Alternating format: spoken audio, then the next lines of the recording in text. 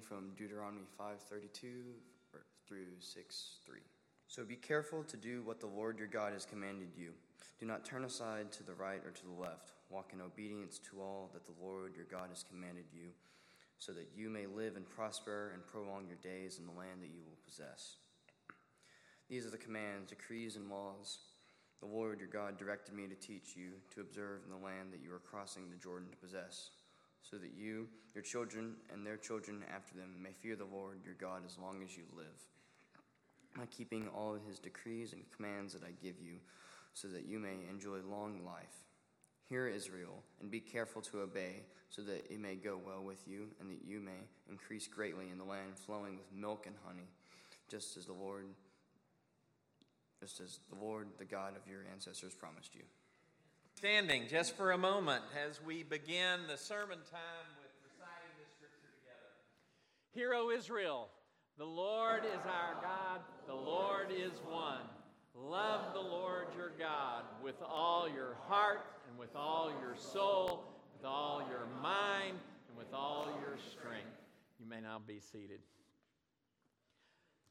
I love how great thou art. Anybody else love how great thou art? Yeah. Joe Baisden, my good friend, preached here one Sunday.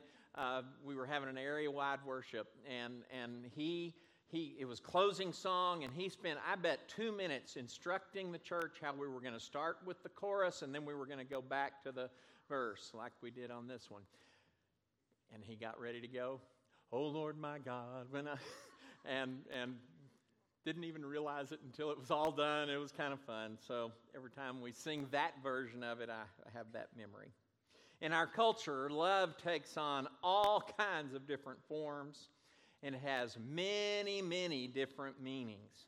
Love can be the love a couple has for each other. It might be the love, I love my new car. It may be that I love Italian food. Anybody on that one? I love Italian food. I love Italian food way too much. And there are some of you that say, I love shopping. Say it with me. I love shopping. And you don't have to be female to think you love shopping. Just go watch somebody wander around Lowe's for about 2 hours, filling up the cart with all the things that they probably don't need, those kinds of things. But of course, all other loves pale in comparison to the love of axe throwing. If you haven't tried axe throwing yet, it is one of the great new pastimes, we'll say it that way. I will say this, I gave up swinging golf clubs and hitting golf balls because it costs a lot of money to do that. I play disc golf basically free most of the time. This is a pastime that'll make you broke real fast. But I have a feeling that before we're done, we'll be building an axe throwing range, we'll call it that way, in our backyard at some point, because can you tell how good Sharon is at axe throwing? So, as families of all sorts continue to transition in life, and I want to say what I mean by families of all sorts. Some of you have sent off new college freshmen, and it's the first time that they're going to make their dwelling more than just a week of camp or a month maybe of being gone. But literally, the mail that they get, their address, is going to go to a different place. That is a new family. They are starting out, and by the way, aren't we glad that none of us stay in that first stage of family? Somebody say amen. Did anybody actually wash their seats once a week when you got to that dorm and had to, it was up to you to wash those seats? I bet if you said yes, you're a woman, because I couldn't get that done. We continue to transition through all of life, and Deuteronomy points unequivocally to the priority that as families transition through life, it is loving God that will center them in who they are and what they're going to be about. Every transitional moment that you go through, every sense of life is brand new. I'm finding someone that I want to be my life partner and my life mate. I'm finding that we're going to decide to commit that love to each other. What do you know? Here comes a child. Some people caught off guard more by that than other people. But all these transitions, the transition where we move from being the ones who recognize that we are the primary nurturer for that child, and now we're getting ready to send them out. That's a pretty major transition. It's a very interesting one because it occurs in a time in life where we as adults have moved from that time in life where we think, I can take on anything and I can do anything, and we tend to get a few rough knocks and we're like, oh, I need people around me. I need to hold on to some things. And our kids go from, oh, I need everything from mom and dad to, I can do this all on myself. And the conflict of the late teen years often occur because it's that adult need for more dependence and the teenagers' need for less dependence that kind of come in conflict. Even that has God's hand involved in it. But at every single stage in our family's life journey, the idea of loving God, just as Israel was about to transition from being a people who depended wholly and completely on God's provision in the wilderness for 40 years, to being a people that occupied cities and farmed fields and nurtured, they've always been nurturing flocks, but in a new kind of situation, and trading with the people who came through that part of the world constantly. How do we stay centered? And Moses said, we remember that loving God is everything. So if loving God is so critical, what emphasis might Deuteronomy kind of point us towards that would lead us to think, okay, that's what loving God looks like? There are so many examples that I couldn't throw them all up here for you, but I do want to come to this one because I find it interesting. If we step back into chapter 5 and the repeating of the 10 words, the 10 instructions, the things that we call, what do we call them? The 10 Commandments. There's one of them that, again, is told in a slightly different way than it is in Exodus. Deuteronomy 5, starting with verse 8. Read along with me. You shall not make for yourself an image in the form of anything in heaven above or the earth below, or in the waters, the earth beneath, or in the waters below. You shall not bow down to them or worship them. And again, such a critical thing coming from Egypt, where everything is an idol. Going into the promised land, where every little city would have special places set up for the idols that they're going to worship in that area. And there might be different idols for different seasons and different places for different idol worship. And God said, it's just really, really important that you recognize that those graven images, those images made out of wood or stone or covered with gold, whatever they are not God. A lesson that Israel will not learn until it is taken away into exile in Babylon. Because when they return, and by the time Jesus gets here, while they have many, and Jerry pointed to this in his lesson a couple of weeks ago, while they have many different things that maybe they're putting in front of the priority of God's love and mercy and justice, having an image that they set up and worship is not one of them. But this is the place where the nuance changes a little bit. For I, the Lord your God, am a jealous God, punishing, notice the family relationship here, the children for the sins of the parents to the third and fourth generation of those who, and again, if we could come up with a word that would be the opposite of loving God, it would be who hate me. But showing love to 1,000 generations of those who love me and keep my commandments. We're repeating here a statement that God makes. It gets repeated quite often in the Old Testament. It starts in Exodus chapter 31, where God will speak to Moses. It is the longest single thing that God says about himself. The self-revelation of God. It's the longest thing that comes together, and it's extended significantly from this.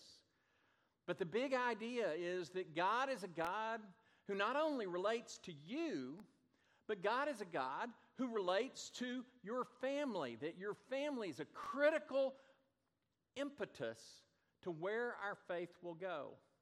There are some of you here, absolutely, that you're a first generation and what we might call a Bible-believing, active-living Christian. You may have come from a family that said, yes, we show up when we want to, or we claim to be something, but you're the first generation that's done that. But for most of us, when we think about our faith development, the roots of that faith development go back to family. Amen?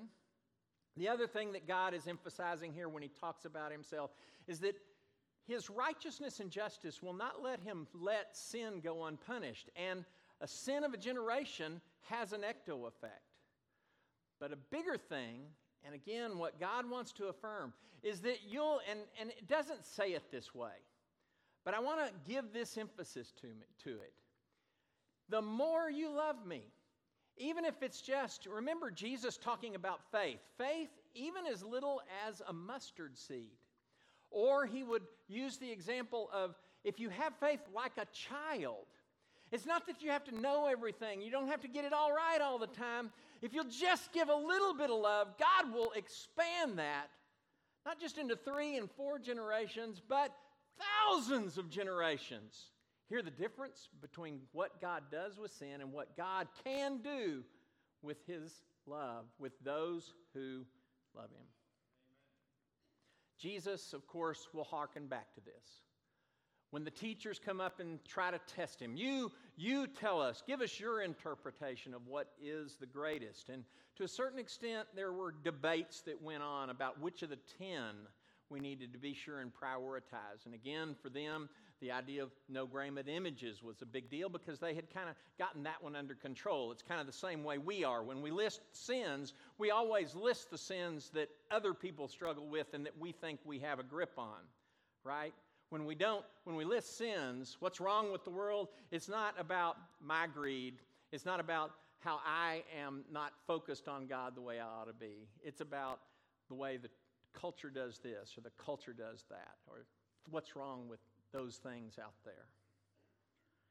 Jesus brought them all back to that very basic premise. We call it the greatest command. Jesus called it the greatest command, to love the Lord your God. To love the Lord your God. Jesus made sure that they understood that to love the Lord your God absolutely had to be connected to loving your neighbor as yourself. Again, quoting Leviticus 19 along with it. And Jesus seems to be fairly new in that kind of process of tying together. Because, again, the Jews of his day had figured out all kind of ways to structure their love in this vertical relationship with God, but maybe had kind of lost the idea of the horizontal relationship with others around them. The book of Jonah is a particular prophetic word to Israel for condemning them for only seeing loving God as a horizontal relationship and not recognizing that God has blessed you so that you can be a blessing to all other people. And so what does it say? It says, love the Lord your God first with all your heart. To love God with all your heart, and going to go through these fairly quickly.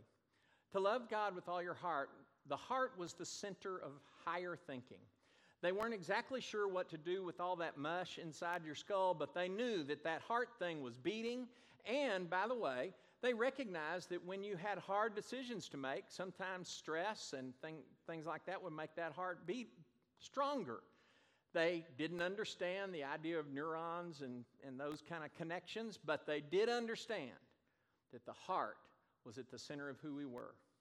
In many ways, you might call loving the Lord your God with all your heart the idea of when I have time to think about it and when I'm going to do something on purpose, I am going to love God. I'm going to make a plan for loving God. I'm going to decide that, and again, forgive me, I'm not intending to step on toes, but if I decide that I'm going to be going to church, not just when I feel like it, but every week, or I'm going to be tuning in on YouTube every week while the church is doing it. When I'm making those decisions, I'm dealing with heart decisions. I'm making a priority. I'm making a decision. But not all decisions are made with that long view, are they? They don't have those same kind of opportunities to sit back and say, I wonder what I should do here. And so it is that the second way we need to love God is to love God with all your soul, with all your soul. To love God with all your soul is to move us from the idea of that long-term thinking, and particularly the ability to take a minute and stop. Well, wait a minute, what's right, what's wrong here? When we talk about loving God with all our soul, we're stepping into the things that become quick, instantaneous reactions. It was the idea that the feelings, urges, came from the guts, all right? The splachna is the Greek word for it. I love just saying it, so I decided to put it out there for you. And the idea is when something catches me off guard, I tighten up. I can have this reaction in this core of me. My heart keeps beating, this changes. And in many ways, this is the harder part, isn't it? It's one thing to be able to say, well, I've got a minute, I'm going to decide what I'm going to do. It's quite another thing when we're in traffic and somebody weaves in front of us and we've got to act instantaneously, and suddenly it's like, hey! None of y'all ever do that, right? Hey, what are you doing? Woman driver? Oh, it's a man, never mind. It is that instant reaction that takes time to be formed. And I have decided that this is a little more of my prayer life. God, I want the things of my momentary reaction to be more formed into what you want them to be. So that when I see people and there's some sort of outward appearance that isn't consistent with exactly what I think it ought to be, I don't go, but I say, compassion. That when I'm called into those moments where it's so easy to let inappropriate expletives, how about that? Inappropriate expletives come out. That I decide, no, my tongue's going to be under my control. Even in those instantaneous moments, I want that thinking to be thinking that reflects love for God. And finally, in Deuteronomy, love for God will be to love God with all your strength. To a certain extent, that's kind of the all that's left stuff. Decisions, long, thought-out decisions, decisions quick and instantaneous, that my emotions will be ruled by God. And now, not just that I'm going to think the right thing, not just that I'm going to feel the right thing. Do you notice I point to my head? I'm not a good Hebrew, am I? Think the right thing, feel the right thing. I am going to do the right thing. I'm going to be engaged in things that reflect in my outer body that honor God with all I am. Jesus will quote this multiple times in different Gospels. It's kind of interesting, and I think at least this points, in my opinion, to the integrity of the text, because it's not just repeating the same thing every time. Jesus will say the Deuteronomy quote, heart, soul, and strength, once. He will also speak it from what is the Greek translation of the Old Testament. That is, by the way, what you're used to.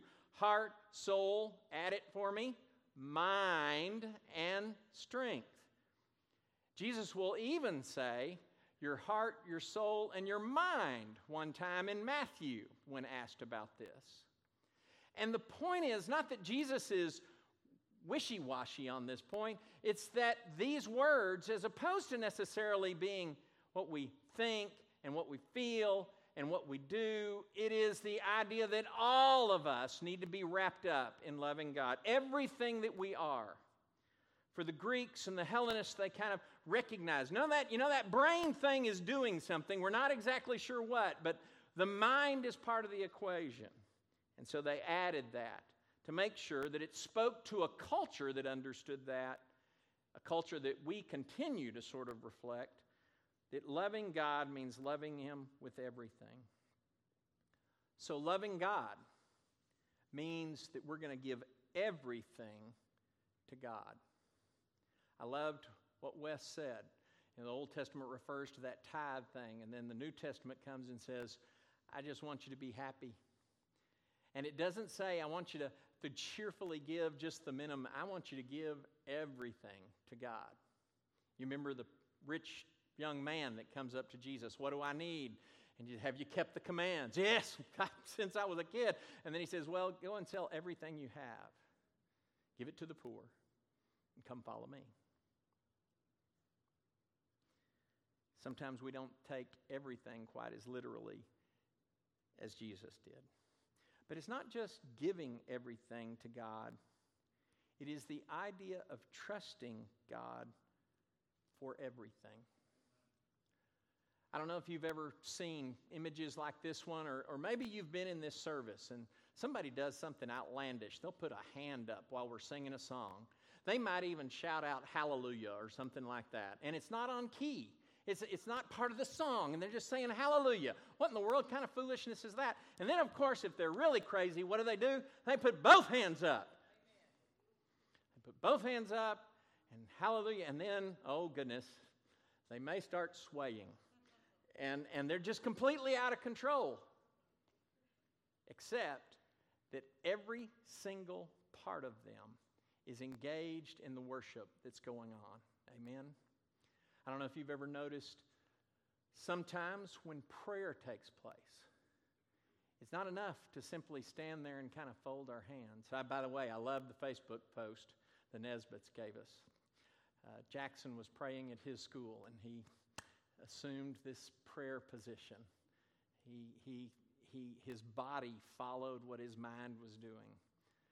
But sometimes it takes even more. And by the way, when I was young, I didn't think this was a big deal to kneel when you prayed. It's a bigger deal when you're knocking on the door of 60 to get down on a knee to pray. And again, it's just foolishness. What in the world does that do for anything except that is one more way to remind us that all of me is engaged in this process.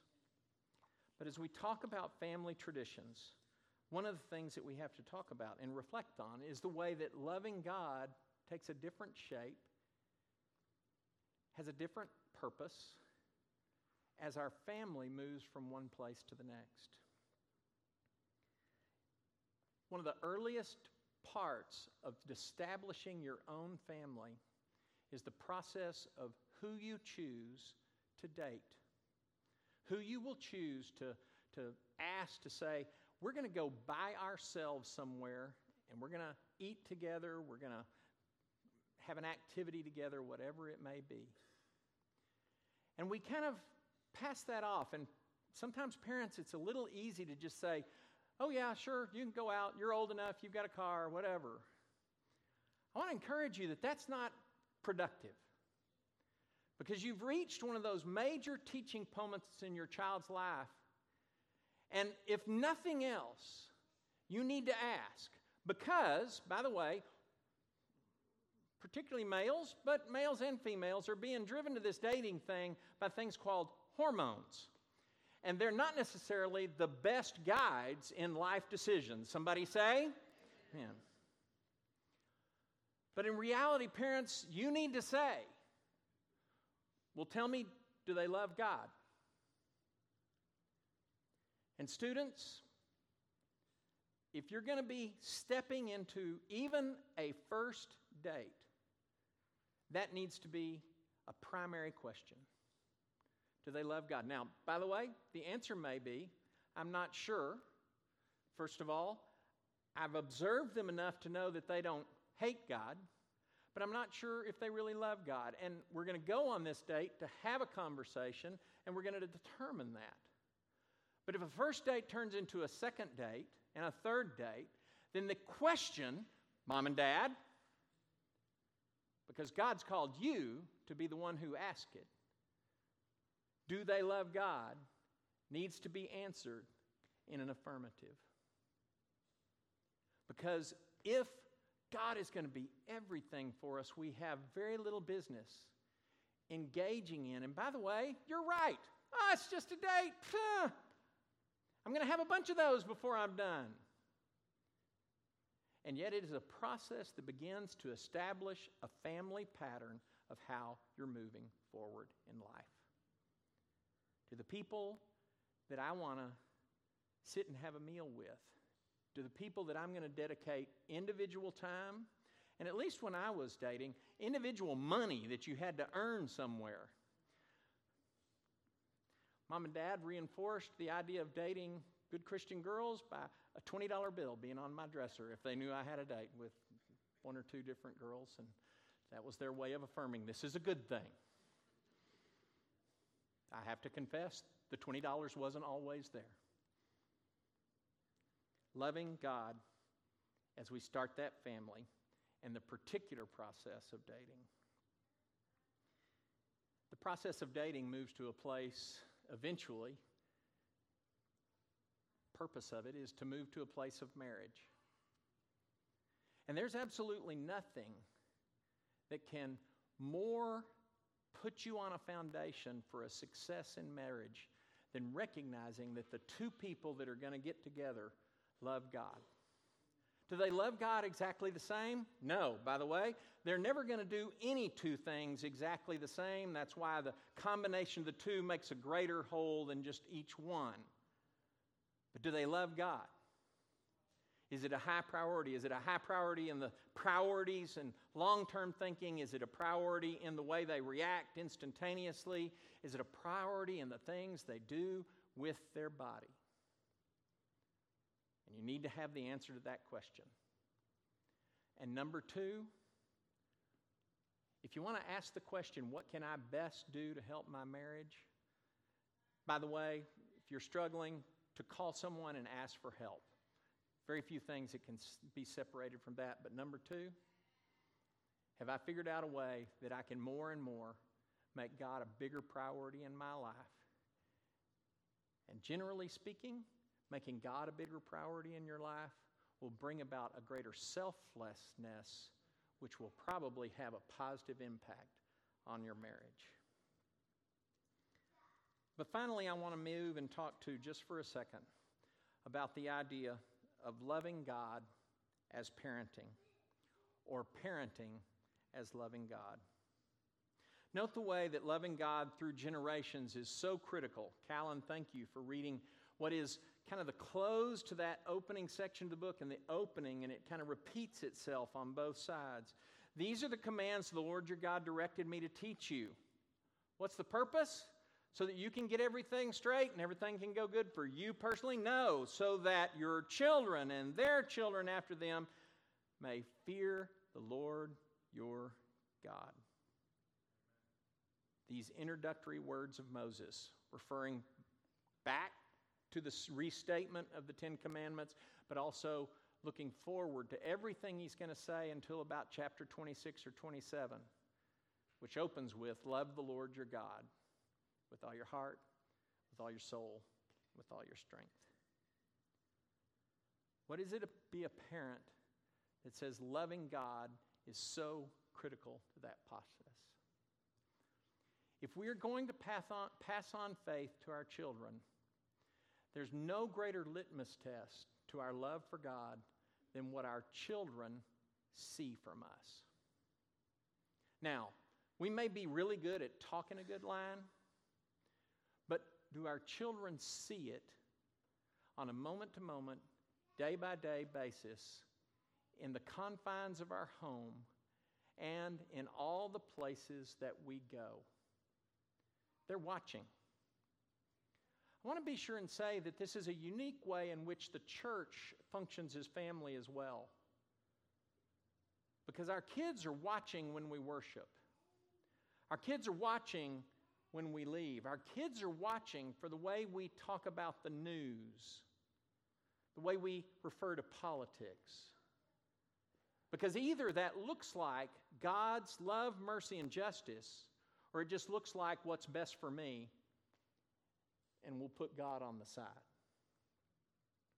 Mom and Dad, do you invest any time and stop in to say, did you hear what the preacher said? More important, did you hear what the teacher of your Bible class said? Tell me the story that you learned in Bible class. And your answer to that question may be, well, we didn't make Bible class, so I can't ask that question. I would ask, can you be a parent who says, the greatest priority in my life is loving God with all my heart, soul, and strength, and not decide that it's worth getting up an hour earlier so that my children can be in this perfect little place that's designed completely and totally about them hearing about the love of God in a way that they can understand, and not just sitting in a place that's completely designed for adults. Do they hear the music that you play on the radio? Do they see the songs that you sing in your heart when you're humming or when you're singing in the shower? How is every part of you in love with God? And what are your children seeing?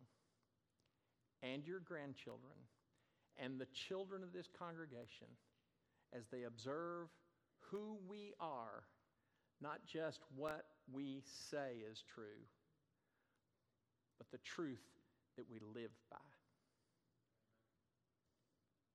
God's invitation continues to be, will you? Won't you? I think in a very powerful way, the testimony of Jesus is, please love God. No, none of us are going to get that exactly right from the first step. But all of us have the opportunity to make every single day another step along the path of what does faith look like, and most importantly, what does loving God with everything that we are look like. Have you ever noticed that you make a mistake every once in a while? Anybody notice that? The Bible talks about we need to confess our sins, we need to repent of our sins, and we need to do that. And again, the blood of Jesus continually cleanses us. It's not that we're going to go cash in a coupon, forgiveness one more time, thank you very much. That's a continual flowing thing. And yes, that needs to be a conversation between you and God. But do you really want to make an impact on your child's life? Let me go so far as to say make an impact on your spouse's life. You make sure that your confession and repentance goes to them. There would be some exceptions to that for children, I understand. But the idea to say, hey, you know what? I recognize that what I meant to do and what I did were two different things today. And I want you to know that what I did was a mistake. And I don't want you to think that I think it's okay, because I don't think that God thinks it's okay. Will you? Won't you? Please love God. Won't you come as we stand and sing? I was sinking deep in sin, far from the peaceful